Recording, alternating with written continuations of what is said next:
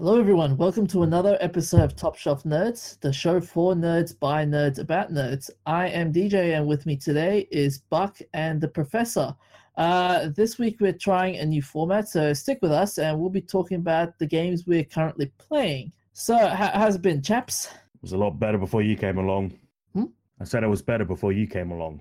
Oh, can you believe it? Episode 25, guys. No, you do a thing for 25 weeks and you get to episode 25.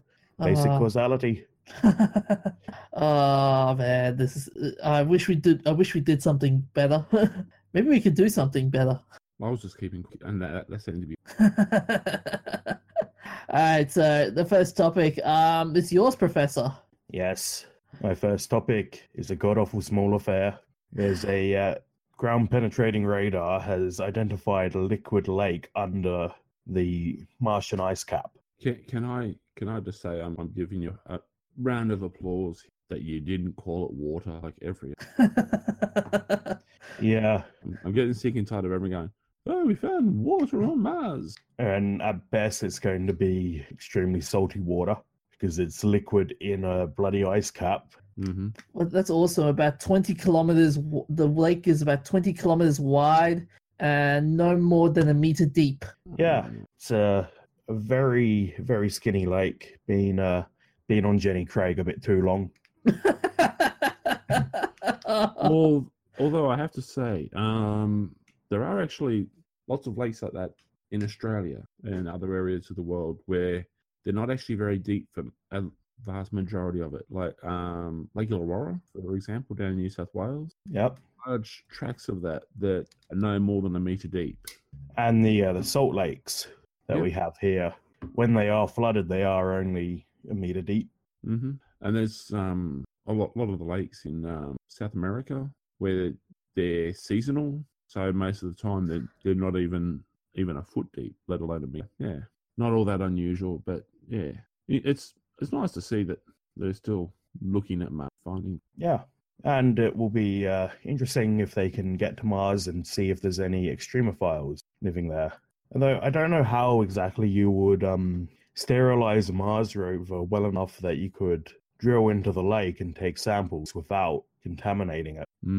Although the atmosphere is clear enough and the gravitation would be low enough that when you drill, wouldn't some of that water Yeah. not necessarily float, but if you drill the hole to a certain point. Yeah, imagine if you broke into the liquid layer, you could get an upwelling. Yeah, I'm just trying to think of the name where it goes up like a straw and it forces it. Capillary action? Yeah, it could be a capillary action if the hole's small enough, or even if it's just under pressure, like oil wells. Yeah, but I was also thinking with the atmosphere and the gravitational field. If the gravitational field's low enough and it's under pressure and all that as well, so you could have a slow forming geyser and then just capture it quickly. That would be pretty cool. The DJ's gone quiet. Did you mute him? No, I'm just. Once I didn't. I'm just reading it through here. It's very interesting how they said it's a breakthrough 15 years in the making, which is amazing. Yeah, that's the thing with a lot of science, interplanetary science, especially if you've got to wait for new hardware to get out there. Well, pretty much all science, when they have the breakthrough, there's always the years and years. You want to make sure that you actually know what you're talking about, because if you screw up, the rest of the science won't let you forget it. Oh yeah, having done my Bachelor of Behavioural Science, I completely understand that. But all the groundwork in developing all the research and everything like that, even when you do actually find something, it's going to be years before you release that data because you got to have it all confirmed, all the analyzed and everything like that. And then repeat your findings if just to be sure. Yeah, well, that's with all the analyzing and so forth. It's got to be replicable and everything. So My question is though, will this validate the fact that we can live in Mars in the near future? No, because there's no reason based on the science that we had up until last week when they confirmed the discovery of this lake. There was no reason we couldn't have already terraformed Mars. plus it was Just build a base on a glacier, scoop up some ice and melt it down.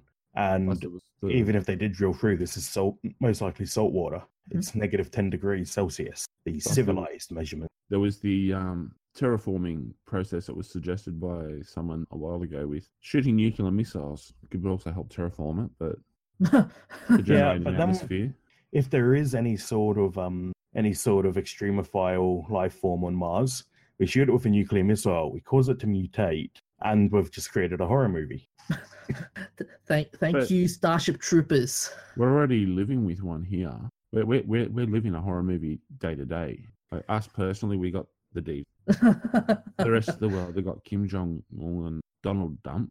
Like, yeah, I can't see how we could be much worse of a horror movie with those idiots with their thumbs on killing missiles. And Iran has apparently started shaking the shield, saying they want to be taking over America or something. Oh, luckily that was a bit of media hype. The full quote was along the lines of, peace with Iran will be the mother of peace. War with Iran will be the mother of all war. And the media just jumped on the mother of all war bit and were like, oh no, Iran wants to kill everyone. Yeah, honestly, I reckon if it went to all-out war, I don't think Iran would last that long. No, After all That's- the bits and pieces that have gone on, I reckon the large tracks in Kharkov wouldn't be strategic bombing. A lot of the world would just go, yep, we need a car park in the Middle East. let's turn the whole planet into a car park. Uh, Like in that Crash Bandicoot racing game. The plot was that if the Crash Bandicoot characters couldn't beat the alien invader in a race, he would turn the entire planet into a car park. Okay, so that's what happened. We lost the race. Because when you drive around a lot of cities, it's getting to be more and more, it's just getting overwhelmed with car parks. Yeah, car parks to support the ridiculous high-density apartment buildings. oh, well, it's only a matter of time before the world goes into ashes. Yep, which is why I'm planning on being not on the planet when that happens. I'm gonna suck up very hard to Elon and Jeff Bezos and Boeing and everyone who has spaceships, because I don't want to be here when that happens. Yeah, at the moment, I think you and I are the two with the greatest chance of avoiding that situation. Sorry, DJ, but you're not really being able to offer much skill for them to take you with them off the planet. Well, I plan to just hide under my nuclear bunker, and wait it out. Maybe For I the might be last time, your cardboard box is not a nuclear bunker. And neither is your blanket fort. Oh, don't worry, I can survive. Yeah. Him and the cockroaches. Mm-hmm. Although that's a bit of an old cockroach. Well, the cockroaches and I have one thing in common: we're somewhat sentient. If you leave cockroaches alone for long enough, they will evolve into a children's band. You're starting to confuse. You're going to have to explain it. The Wiggles were a band called the Cockroaches before they were the Wiggles. Yeah, I know.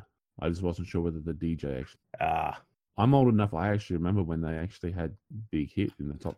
wow. Anyway, I shall we? know people who went to university with them in Wollongong. Anyways, guys, shall we move on? I don't know who's leading the show tonight. That'll be me.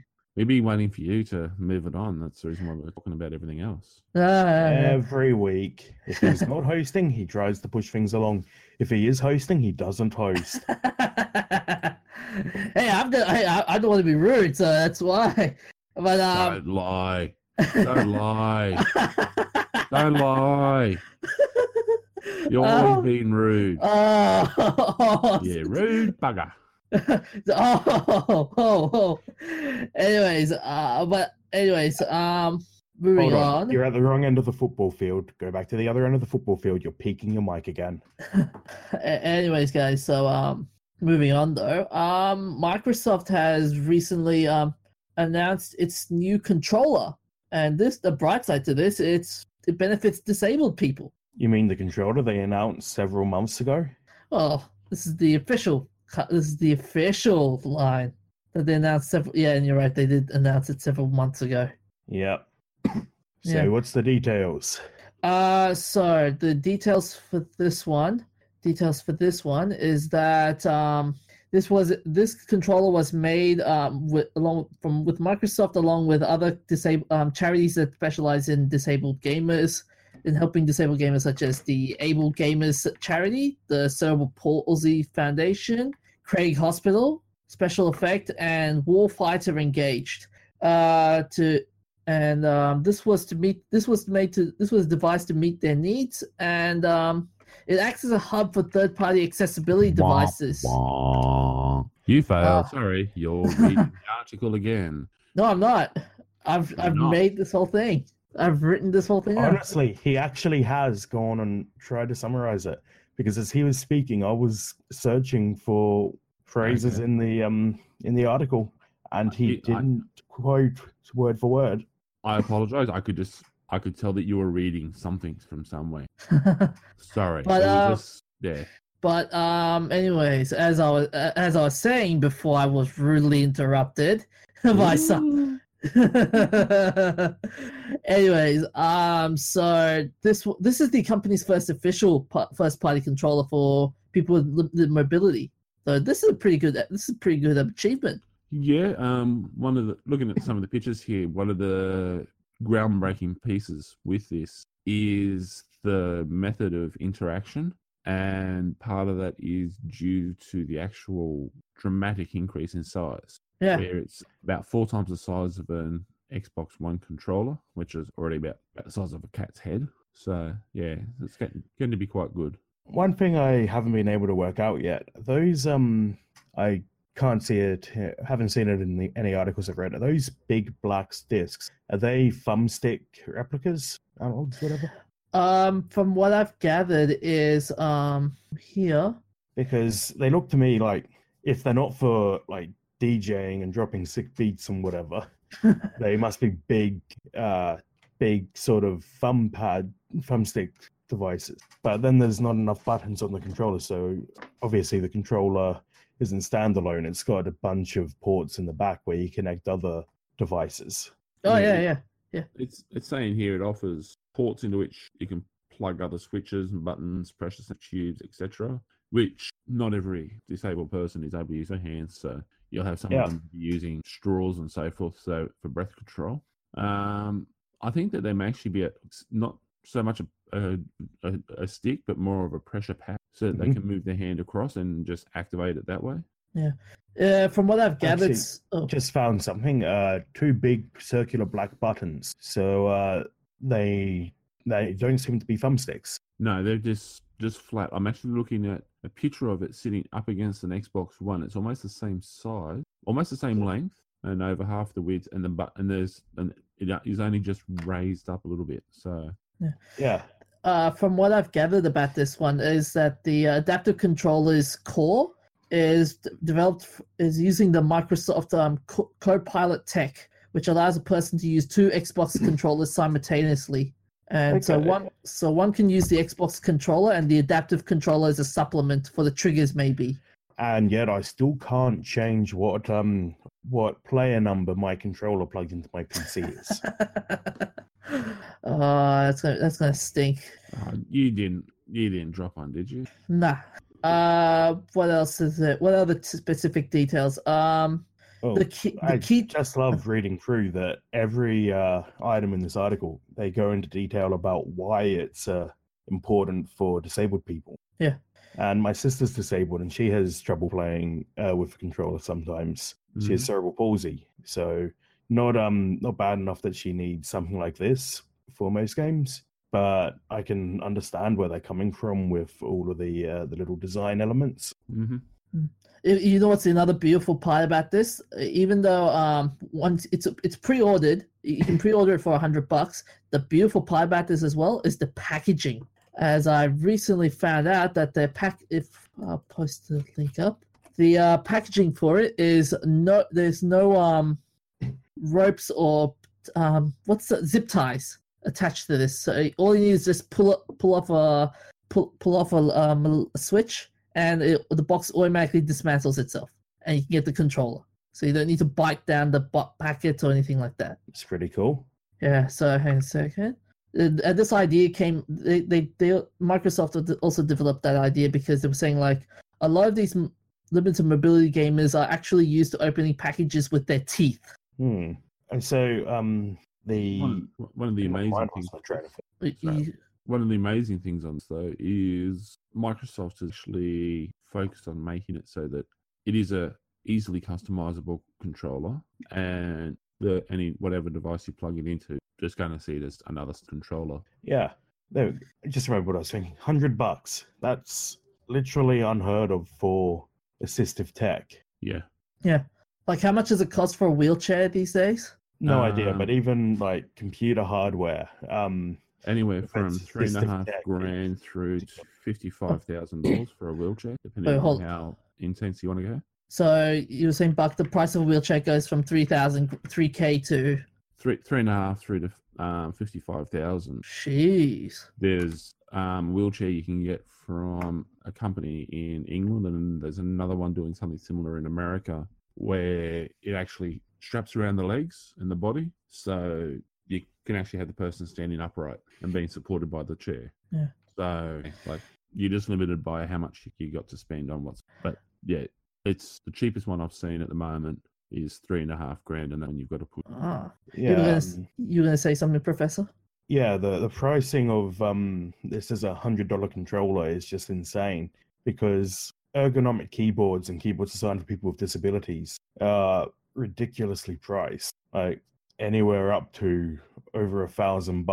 Mm-hmm. Although I have to say, Microsoft is actually becoming a world leader with regards to disability and inclusivity. They actually have a hiring policy aimed at improving neurodiversity in their workplace. So they're actually actively seeking to employ people who are autistic, bipolar, whatever, and changing the interview process and actually having an environment that actually encourages that sort of situation, because the opportunity is amazing when you start to get people with a different way of thinking involved. And then, yeah, they've been supporting a lot of the research for software for a lot of gadgets, I've noticed, and some stuff I've been reading lately as well. Yeah. So they're partnering up to help make the world a better place. Yeah. Speaking of hiring people with disabilities with in regards to Microsoft, this whole thing was actually developed by a Microsoft employee, interesting enough. Yeah. Do you know, was it some sort of like one of their free time projects? I know companies like Google have like 90% of your work week is dedicated to whatever your manager tells you. Then you get 10% to work on projects that you've come up with or something along those lines. Jenny LaFleury is actually heading up Microsoft's accessibility efforts. So they've actually got a department that's actually working towards it. Cool. The guy's name, for those who are interested, is his name is Solomon Romney. He's the guy behind the inspiration behind the Xbox adaptive controller. And he's the learning specialist with Microsoft. And Jenny LaFleury is actually his boss. Yeah. Who's been helping so he's working as part of it. So yeah, looking further down in the article, Microsoft is interested in helping with, especially, here we go, the Cerebral Palsy Foundation. Mm-hmm. So yeah, they've got a lot. As I was saying, they've been focusing in a lot with different things, and I've come across some of the bits and some of the like the neurodiversity stuff. Yeah, some of my studies and so forth. So yeah. And do you know, are these devices easy to have they announced if they'll be hackable? I know you can connect pretty much any device with a 3.5mm jack to them, but can you write custom drivers and stuff? I'm not sure. Well, what I've said from here, it's from what I've gathered, they said that the key is the rear of the device, a row of 3.5mm ports, 19 of them in total, plus a USB port. It does support third-party peripherals such as common adapter switches. Yeah, but what I'm thinking is, can I take one of these devices designed for gaming and mod it so that someone can use it in day-to-day office work? I don't know. That would be interesting to see someone hack it. They have said that they want it to be fully customizable. And yeah, it's just looking through some of the bits and pieces here. It's on a rechargeable battery. I'm guessing that there will be options with how you can operate the buttons, and if with different things you connect to it, when you actually set it up, you'll have the customizable control aspects. So I'm pretty sure that if you connect it to another device for use in an office, you could probably customize it and set that up. I've seen someone actually using a tablet in an office where they've only got one hand. Yeah. And all the software had been customized, and that actually helped to customize a lot of other software. And they had another person had a joystick controller that was taken off of a games, so that the two joysticks off of a PS4 controller, I think it was, because of the way they're situated, was more suitable for someone who could only have a couple of fingers to use, and they could actually operate bits and pieces with that and the button at the front of it.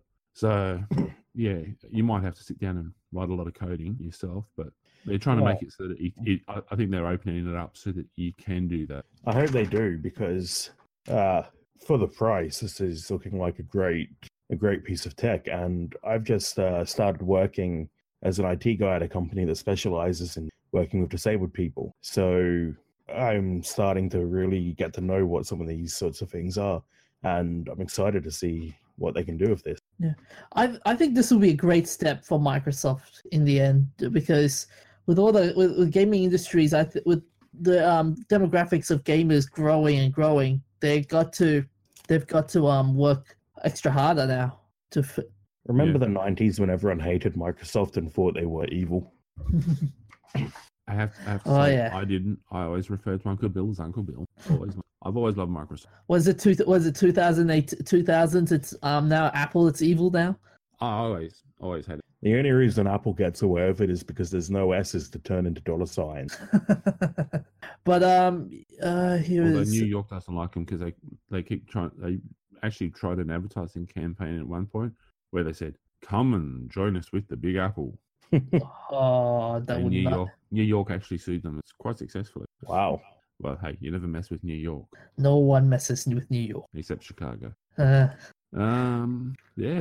But I'm just looking at all the bits and pieces on this, and I think with what you were saying, Professor, that it does. Because, Microsoft, they're saying here that it's a device that, as I said, it's easily customizable.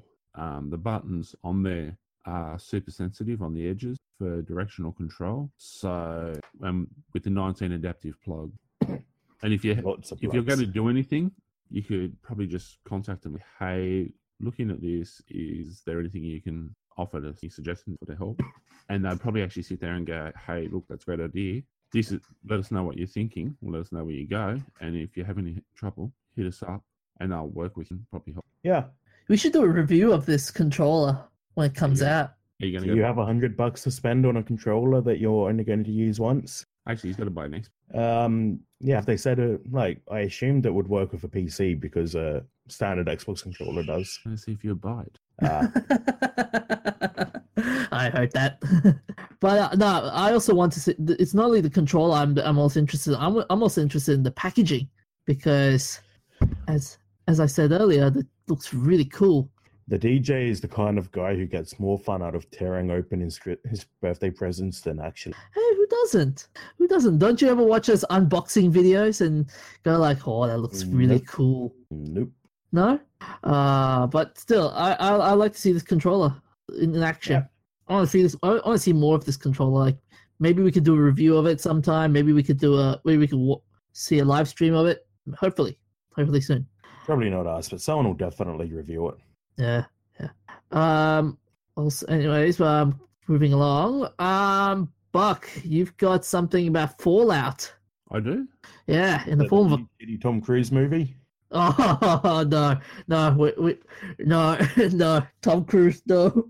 I don't want to talk about Tom Cruise. Oh, you've just said his name more than I did. Interesting fact is I actually provided you. I provided you. And the professor provided you an extra link. Still only got. This is what happens when we let the DJ write the show notes. Alright, give us that. Alrighty. Okay. For all those who enjoy cooking and also enjoy we've got the Fallout 76 cookbook, or the Vault Dwellers official, which is actually available on Amazon at the point. The price is $22.50. I'm guessing that's US. In a hardcover, available October 23, 2000. It's a good-looking book. Yeah. Got some interesting recipes, like it's mostly just standardized sort of stuff, but the lady who is responsible for it is Victoria Rosenfeld. That's it. I know I had it somewhere else here. Yep. Is an epic nerd who loves gaming, experimenting in the kitchen, and works designing graphics for NASA. And looking through some of the actual recipe stuff, they've got Dirty Wastelander, the Daddy-O, the Nuka Bomb Drop, some of the drinks. Here's one for the DJ. Lady Palmer's Sweet Roll as a dessert. Oh, nice.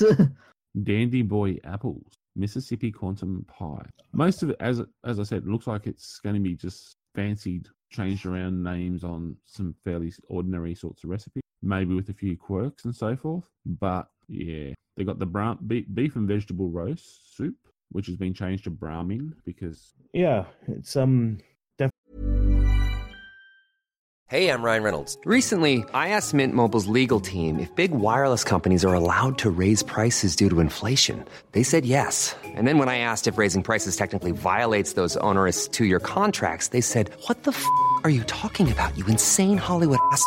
So to recap, we're cutting the price of Mint Unlimited from $30 a month to just $15 a month. Give it a try at mintmobile.com/switch. $45 up front for 3 months plus taxes and fees. Promo rate for new customers for limited time. Unlimited more than 40 gigabytes per month. Slows full terms at mintmobile.com.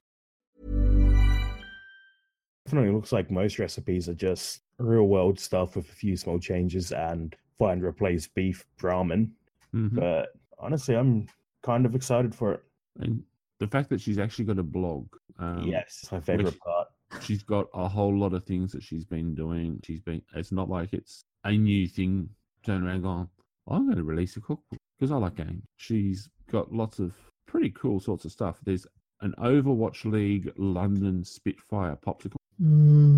Looks so nice. Yes, her blog is Pixelated Provisions. So yes, Dark Souls 3 Victory Brew. So yeah, there's lots of interesting recipes here with some cool names and all that sort of stuff. And it's a fellow nerd who's having fun and doing something pretty cool. And it's not like she's just, like we said, she's not just some hack who's been hired to do it. She actually plays these games and gets into the lore and writes a little article about each meal she designs. And I have to say, I'm loving this topic because so far the entire time, except for a little. Yeah, I'm drooling at it. I'm looking at, for example, the Victory Brew, and she's written something really. She's written a really nice background to this whole thing. Yeah. Yeah. Like That's literally what I just said. This Goron spiced meat skewers from Breath of the Wild making me hungry, and I just ate dinner before we recorded. And then she's got some pretty cool things there for Overwatch. You can actually go through and look for things for recipes by game. So there's Battle Chef, Binding of Isaac, Blade and Soul, Bloodborne. Golf Story by a Brisbane developer, I believe. Is it? Oh, I haven't got that far down. No, too busy looking at some of the others. Yeah. Grand Theft Auto, Chicken Wings, Final Fantasy Fallout series. She's even got Teriyaki, Final Fantasy XV Nebula salmon bites. Oh, that looks beautiful. I need to buy some salmon now. There's Overwatch. I'm gonna have to sit down and actually do some of these things. Yeah. And it's so much better than the generic cocktails they served at the old one, the Manor Bar. Where it's like, this is a gaming themed bar, and they literally serve other cocktails, just they stick some gaming name on the front of it. And the fact is that it's not just cocktails, it's also like there's actual meals, like entrees, mains, and desserts, and all that sort of stuff. There's the Elder Scrolls Skyrim. They've got a section here where there's an apple pie, a cheese souffle, a recipe for the 500 cheese wheels you're carrying around. Yeah, well, that's it. Then there's also for The Sims and The Witcher, Wolfenstein Strawberry Milkshake, and Turkey Dinner. Wait, there's a Pac-Man meal? Yep. I'm kind of disappointed it's not like Sago. Oh, here we go. There's even a Pokemon section. Oh, that's brilliant. Tamago Sushi Village Sub Combo. Ah, okay. Wonder if there's one for Mortal Kombat. And she has an adorable little corgi type thing. There's the Teenage Mutant Ninja Turtles too. The pizza. I don't know what type of pizza they put in there. It's a regular. Yeah, for all those looking at finding a gift for Christmas for your gaming enthusiast, you want to step it outside the usual parameters of what they'll be expecting. Here's something to look for. If anyone wants to buy one of these for me for Christmas, I'd sit down and look at it and go, heck yeah. How much is the book? It's $22.50. It's only in hardcover at the moment. So. And that's about 20 times more than the DJ has in savings, so he's not buying it for you. Oh, never say never, Professor. Never say never. A great Bond move. Not the sequel though. Never say never again. I know that's the theme song at the end. And then there was the shitty Justin Bieber remake. Oh no, let's not go there. Let's not go there. Let's not go there. And let's just with Justin. Yeah. Quick, DJ, save us. Bring up something else. So yeah, let's go to the next section of the games we played this week. So, Professor, you played Octopath Traveler, you said earlier on. Yep, I pre-ordered it. I've been playing it since it came out, getting a couple of hours in a day. Completely addicted. Give us a brief story of it, of the game.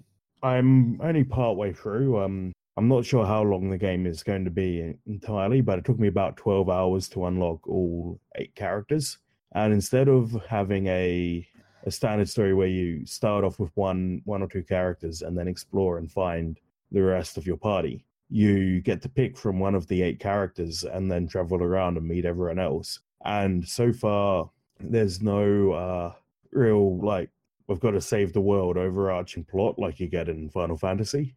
It's just different people going about their lives and having different goals. So my main character, the Scholar, his plot is about finding a book thief and tracking down antique books that have gone missing. Then there's, say, a dancer who is out to get revenge on the people who killed her dad. And you could theoretically complete someone's entire story, as far as I know, with just that one character.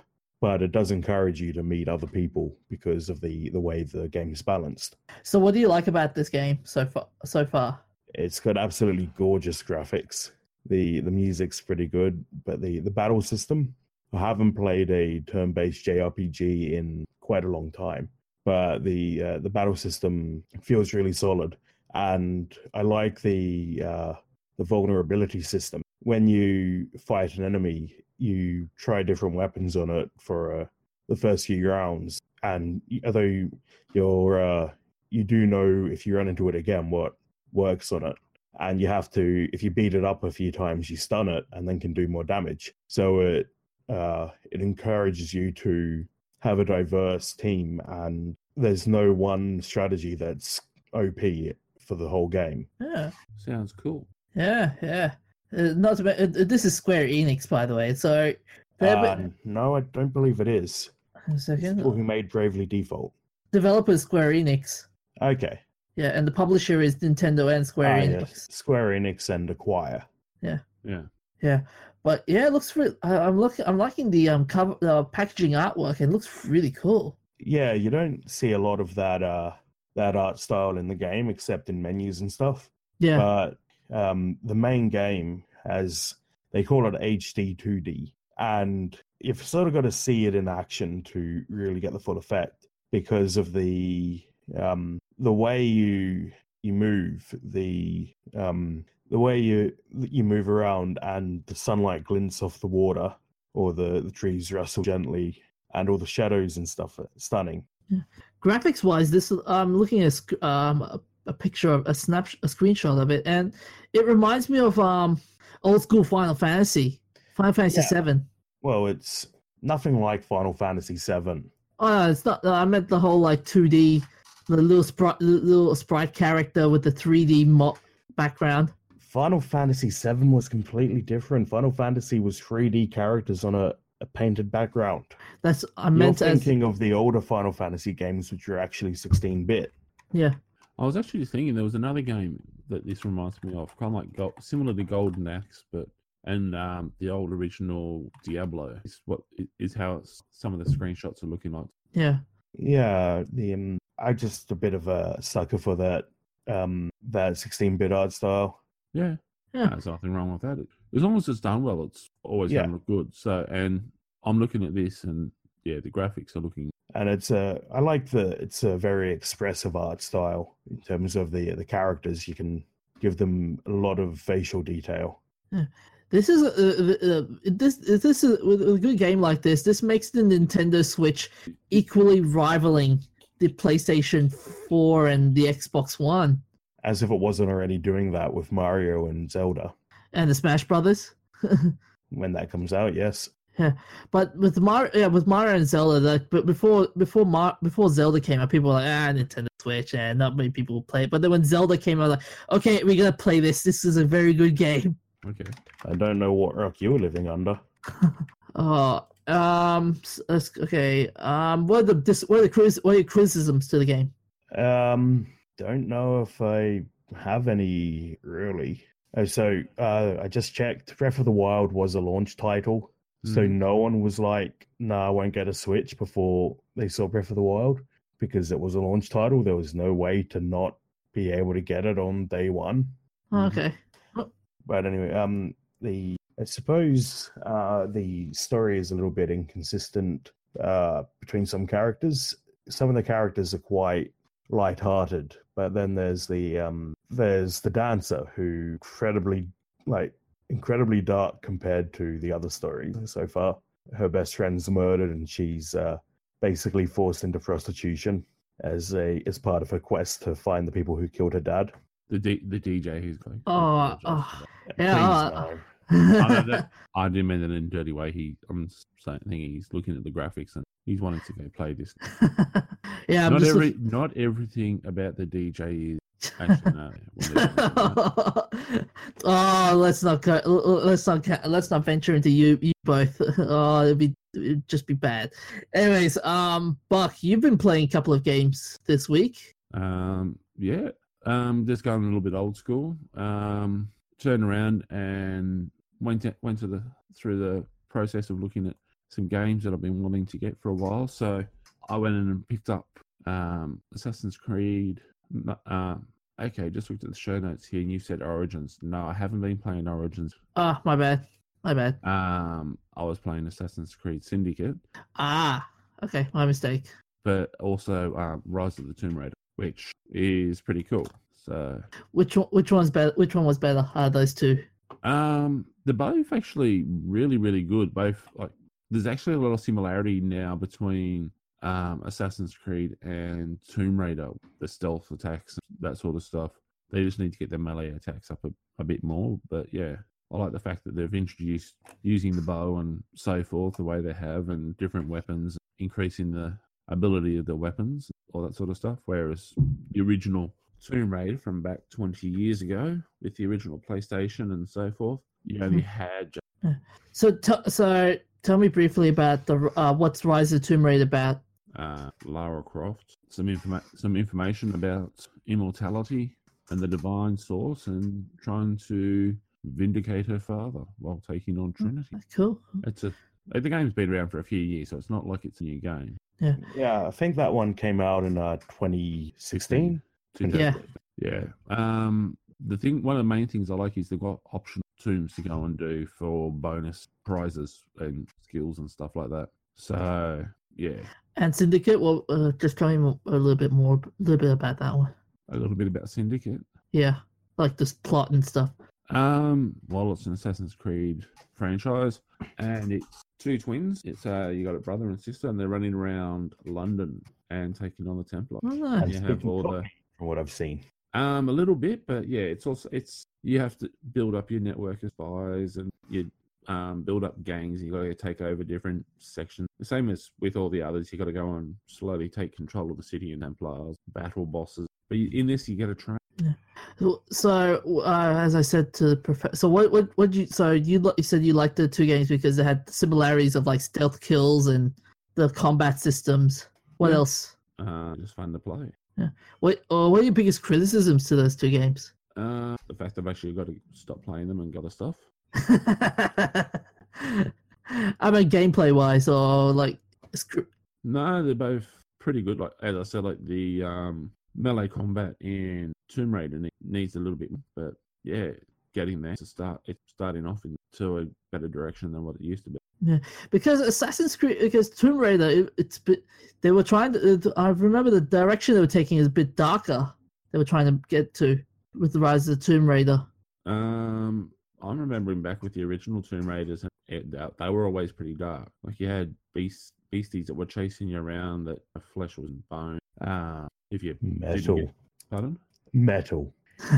Oh no, some of them were bone. So, but yeah, you got you had the pit traps and all that sort of stuff, and swinging logs and everything back day. And this is bringing up similar sorts of traps that you got to be aware of and react to.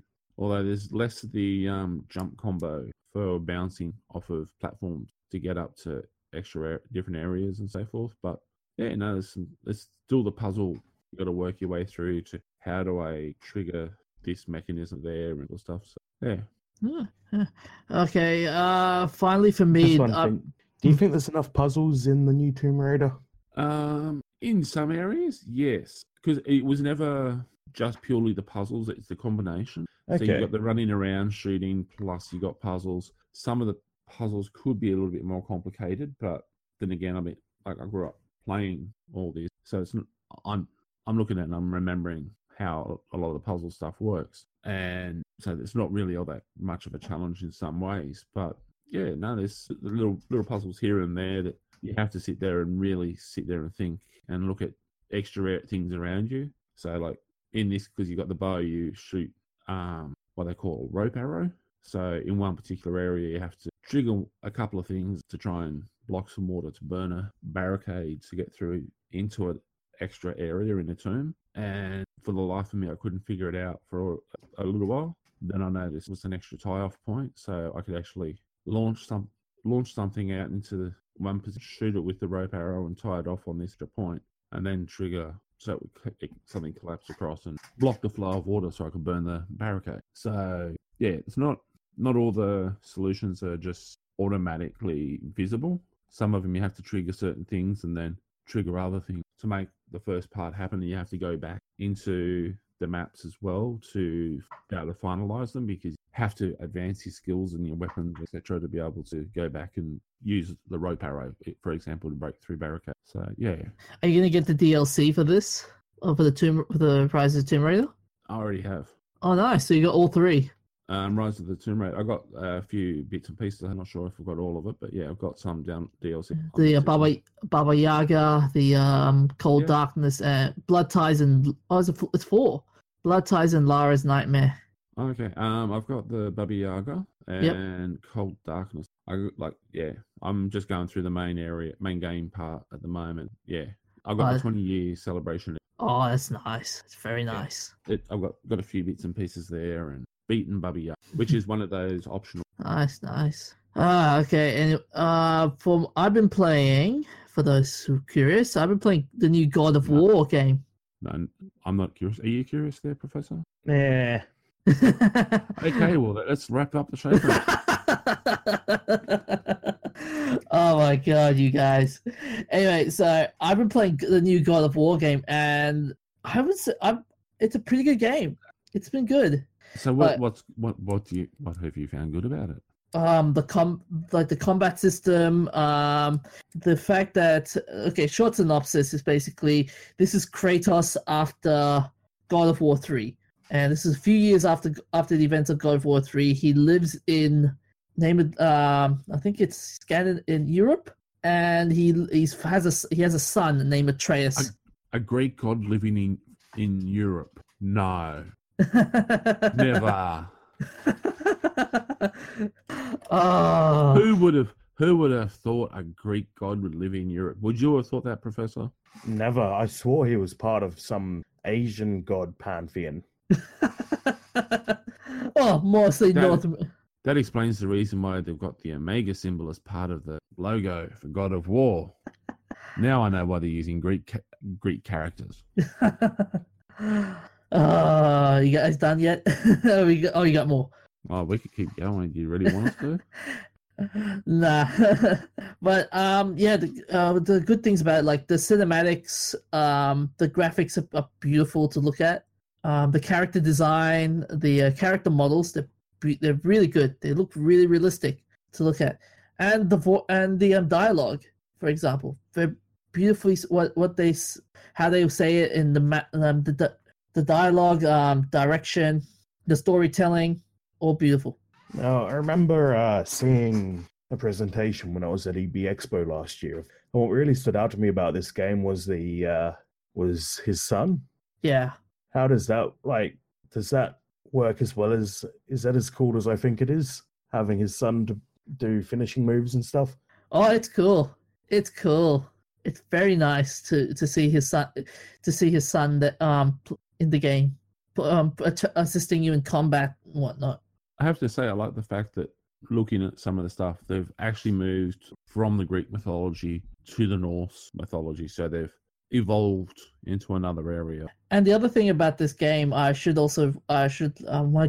might be a little bit of a spoiler, but Don't spoil it. Don't spoil it.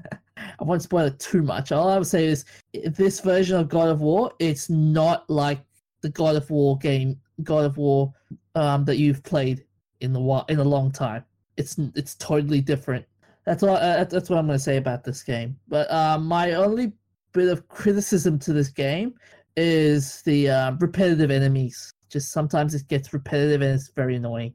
Mhm. That's one of the criticisms to this. But I will say that overall, it's been good to play. Like I finished playing the main game. Now I'm doing all the side quests, and they're pretty fun too. Side quest, so it's non-linear? No, it's not linear anymore. That's the thing I forgot to mention. Yeah, it's not linear. Is so like sometimes you would get like a side quest to fetch this guy's armor or fetch the materials to make a very cool armor and such. But they've made it really good this time around. Like I think they've learned all the lessons from the previous God of War games and made a very good God of War game for this one. Anyways, shall we move out to the shout outs? So shout outs for this week. We've got the eclipse this week. You guys saw it? Yep. Oh, it was beautiful to see that blood moon. I haven't seen a total lunar eclipse in about 10 years, so enough time for it to be impressive again. Mhm. Yeah. And they said that this was the longest one. Yeah, the longest one this century. Yeah. 1 hour and 43 minutes. That's pretty long. Yeah. But it was nice to sit there with a cup of tea and Yeah. The next one they're saying it'll be in the US on January 21, 2019. So okay. Okay. might So see they that. won't miss out entirely. I did see a couple of posts on Reddit today that people stayed up to watch the eclipse and then realized that it's not visible in the US.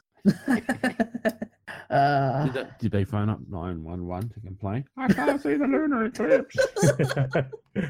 Oh my god. No, it's the moon. That's obviously under Space Force jurisdiction. See, that's the reason why they need Donald Duck. Quick, contact the red phone. Although I have to say, I did do the lunar eclipse viewing in a very Australian manner. I had a cup of tea, some freshly made damper, and some Tim Tams. Oh, very Nice. nice. Very nice. Very nice. Purely because it wasn't going to be visible in America, so I thought I'd make sure it was an Australian event. And there's nothing more Australian than a good bit of tea and some damper and Tim Tam. Did you include the honey in the damper as well? No, I had golden syrup. Damper with honey. That's the beautiful. That's beautiful. Golden syrup, similar to honey, it's actually sugar, Yeah. and that's the Doesn't original. stop it It's being not the- absolutely amazing. it makes it a whole lot better Okay. because that's what they used to have back in the day. Was that will treacle? I'm gonna try. I'm gonna make some damper now. But the other shout out is for all the university graduates this year. Congratulations, semester. everyone. Yeah, or this semester. mid-year graduations. Congratulations to everyone on achieving such a stupendous milestone in their academic careers. Got to go watch a couple of friends graduating, and I have to say it's actually quite enjoyable to sit there in the audience and watch them all trooping across the stage and watch all the pomp and ceremony involved. Yep. But it's beautiful to see. It's beautiful to see the next crop of graduates. Actually, I have to agree. It was beautiful. There were. I was at an education and health graduation ceremony, and there were a lot of nurses, and some of those nurses were extremely attractive. Ducky, sleaze bag. Oh, yeah. I didn't say anything else other than they were extremely attractive, and they weren't looking trashy. They were looking quite classy and attractive. I mean, it's pretty hard to look trashy in a graduation gown. Oh no, a couple of girls actually managed to pull it off. Trust me. Wow. But yeah, no, I knew a couple of the girls who were graduating from the nursing and so forth, and yeah, heaven help the first person who's a patient that is sleazy with them. They are feisty as well as talented and intelligent. And one of them, I'm not going to say her name, but yeah, she graduated with distinction in nursing and behavioural science. So yeah, she's an overachiever's overachiever. Nice. Oh, very nice, very nice. So let's wrap up the show. So any more shout-outs from you guys? No, I think we've covered them all. Ah, okay. Anyways, thank you for liking the show. You can visit us at That's Not Canon Productions and listen to our old podcast episodes. And feel free to leave a comment, and maybe you can buy yourself some cool Nerds Amalgamated merchandise. You can email us your feedback on our email at nerds.amalgamated@gmail.com. Follow us at our Facebook page at Nerds Amalgamated, and follow us also on Twitter at namalgamated.com. You can also That's not our Twitter address. Our Twitter address is not namalgamated.com, is it? At namalgamated, yeah. Capital N amalgamated. No .com. Only dot here is the DJ. Anyways, you can take the show on the go with all your platforms, iTunes and Stitcher. All the stuff we've been talking about will be linked on the show notes below. So from us, see you guys. See you next week. Au revoir.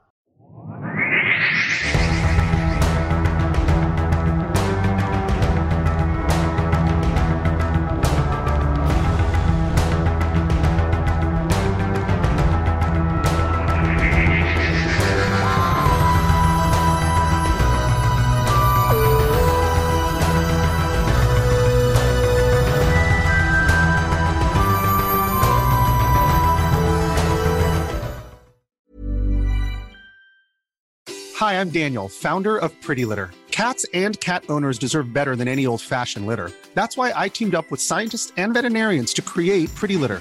Its innovative crystal formula has superior odor control and weighs up to 80% less than clay litter. Pretty Litter even monitors health by changing colors to help detect early signs of potential illness. It's the world's smartest kitty litter. Go to prettylitter.com and use code ACAST for 20% off your first order and a free cat toy. Terms and conditions apply. See site for details.